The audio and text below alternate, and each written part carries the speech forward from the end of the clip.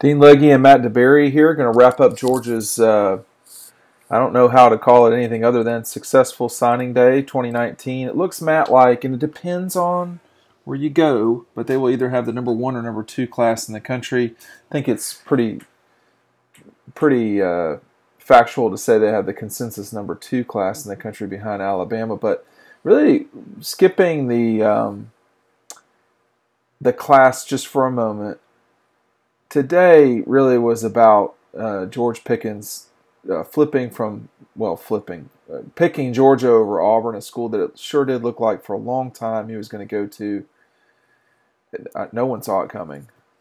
Yeah, I know. I definitely didn't see it coming. You can call it a flip. I mean, he was committed to Auburn for a long time, and my sources kept telling me that Auburn would be the pick, and he was not a big media-friendly guy, so information to get from George Pickens or anyone from that camp is pretty tough. But I went into this signing day thinking that he was going to sign with Auburn, and I think most people felt the same way, but this is a major pickup for Georgia. Obviously, they wanted another wide receiver in this class, especially after missing out on Jaden Hazelwood to Oklahoma. They went out and they made him a priority, and he's definitely one of the top receivers in the country. You compare him with Dominic Blaylock and Micaiah Tongue. I mean, this is a really, really good group of receivers, and whether it's December or February, Kirby Smart closes as well as anyone in the country and has closed better than every other coach in the country the past 2 years, in both the early signing period and in February. So it was a really good signing day in December. They got Nakobe Dean, Dwan Mathis flipped from Ohio State, and they had put together a really, really good class. But what they did today, again, the cherry on top, 5-star wide receiver George Pickens from Alabama, heading to Georgia. That's a big deal. Dean, they got the top 2 kids from the state of Alabama, both 5-stars. I mean, they really, really did a good job in this class going across the country. They didn't stay in Georgia very much. They went out and got their guys, and Pickens is a really, really big deal and probably the biggest surprise here on this signing day. You mean nationally? Yeah. I think so. I mean, he's certainly a top 50 player. Some people would say he's a top 30 player, a 5-star guy. After a while, I sort of run out of adjectives to describe the situation at Georgia as it relates to recruiting. They also picked up tight end Brett Seither from Tampa Bay, Clearwater area. They had to have a tight end. I mean, it looks like they constantly have answers. I mean, you lose out on Jaden Hazelwood to Oklahoma, a school that you'll only play in the playoffs. It's like it doesn't matter. I'm not sure that George Pickens isn't right on top of what Jaden was, just watching the film. I was very impressed with Jaden. Jaden's a good player. But Pickens... I think Jaden's... Go ahead. Sorry.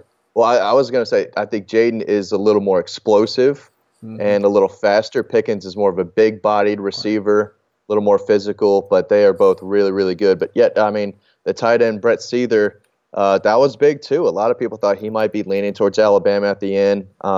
Losing Luke Ford, Isaac Nada, I mean, they definitely needed another tight end in this class, and they went out, made a late push for him, and was able to get him. So really, really good job by Georgia. A lot of people coming in thought it'd be Brett Seither or nobody, or if Seither went to Alabama, Georgia would lay a big goose egg today, and the opposite happened. But, they always have, I mean, at what stage have they not had an answer on these signing days? Whether you're talking about it was a 2017 December signing day, and they pull Cade Mays and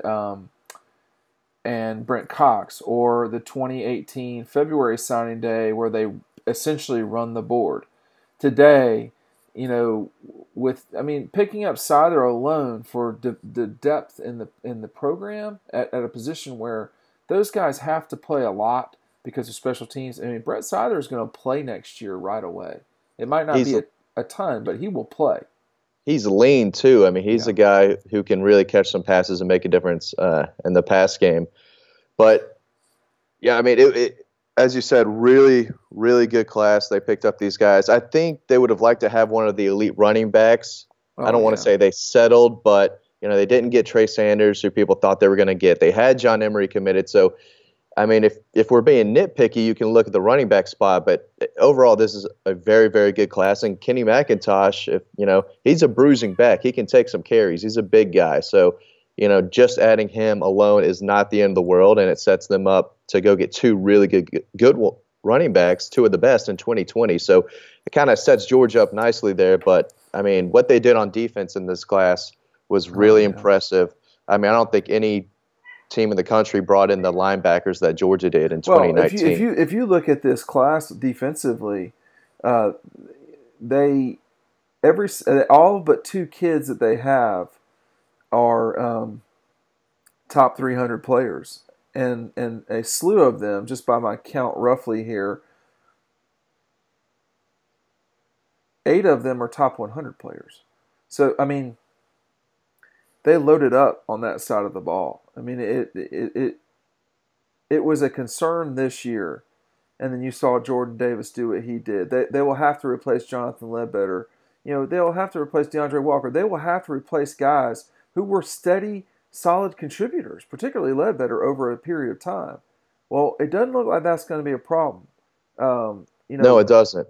In this class, when you just talk about Nolan Smith and Trayvon Walker alone, just those 2 players will play next year. Nakobe Dean, you add on top of that. Tyreek Stevenson.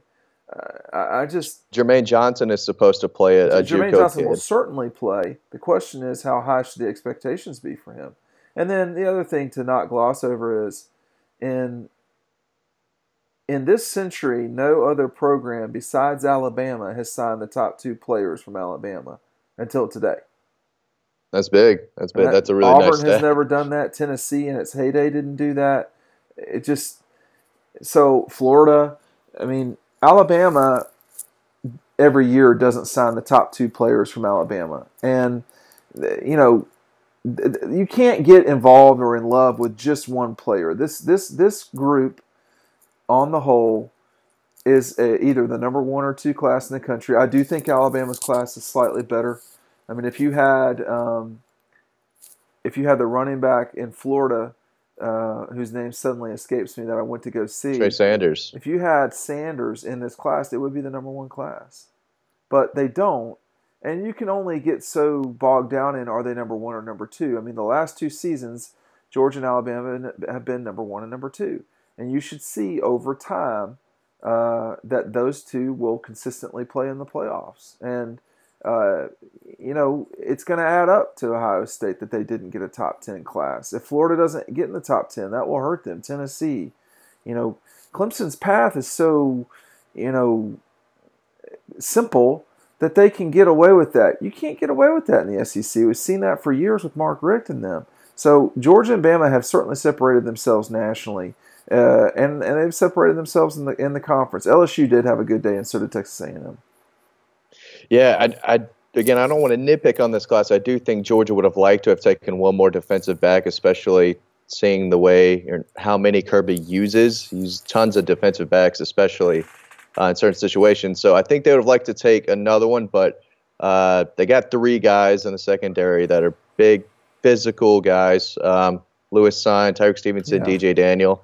But the defensive line, they really stepped up. And at the linebacker spot, they really added a lot of talent at those 2 positions. So, again, really, really good signing day for Georgia. The day in general was great. Number 2 class in the country, it looks like. A lot to be excited about if you're a Georgia fan. I do want to count just real quick. So they have 9 top 100 players right now in this class, and then they added 2, 4, and there will be 11 remaining from the class of 2018. So you're talking about 20 top 100 guys in their in these last 2 classes. I mean, to go along with Fromm, Swift, Thomas, Wyatt, Grant, and LeCount from the 2017 class, which was, I believe, the number 3 class in the country. So, Look, everybody at Georgia is very good at figuring out how Georgia can't win the national championship. It's going to be tough for them to lose and get eliminated before the SEC championship from here on out. I'll say that. The path to the quarterfinals for Georgia is more complicated than the path to the semifinals for Clemson, but they should be in Atlanta more often than not in these next 5 years for sure. Yeah, they should. Tennessee and Florida, they did bring in really nice classes. Again, it's not like this, and this is why Kirby was hired at Georgia, to recruit and bring in this type of talent, and he's absolutely doing that. He A+ job on the trail again. Number 1 class last year, number 2 this year. They're right there. They're knocking on the door, and these are the types of classes that win you championships. You've got to have this type of talent. That's why he was hired here. And or I say here, but in Athens, and that's what he's doing. Well, Florida, the Gators involved still have a long way to go. God bless them. I mean, I don't mean this as a slight, but those two, this class that they brought in, these 2 classes will help that they can beat Kentucky, and right, South Carolina, and stuff like that. Can they beat Georgia, Alabama, Clemson? I don't know. I don't know. It's doubtful, but right. It's sports, so anything can happen. But they are bringing in some talent. I do think Pruitt is doing a really good job over there, and they got their quarterback for 2020, so they're not going to be knocking on the door hard, but they will make some noise in the East and become a better program in the next couple of years. I think that's clear to say with the class they're bringing in now, but it's not the number 2 class. They're still going to have a lot of trouble with this Georgia team, especially on defense. Georgia's defense is only going to get better and better. If you look at the defenders they brought in the last 3 years, and especially this one, I mean, Georgia should be pretty dominant on defense the next few years. Go over to dogpost.com. We've got all the wrap-up for you on the site. Matt, thanks for joining me today, and we will see you next time on the radio.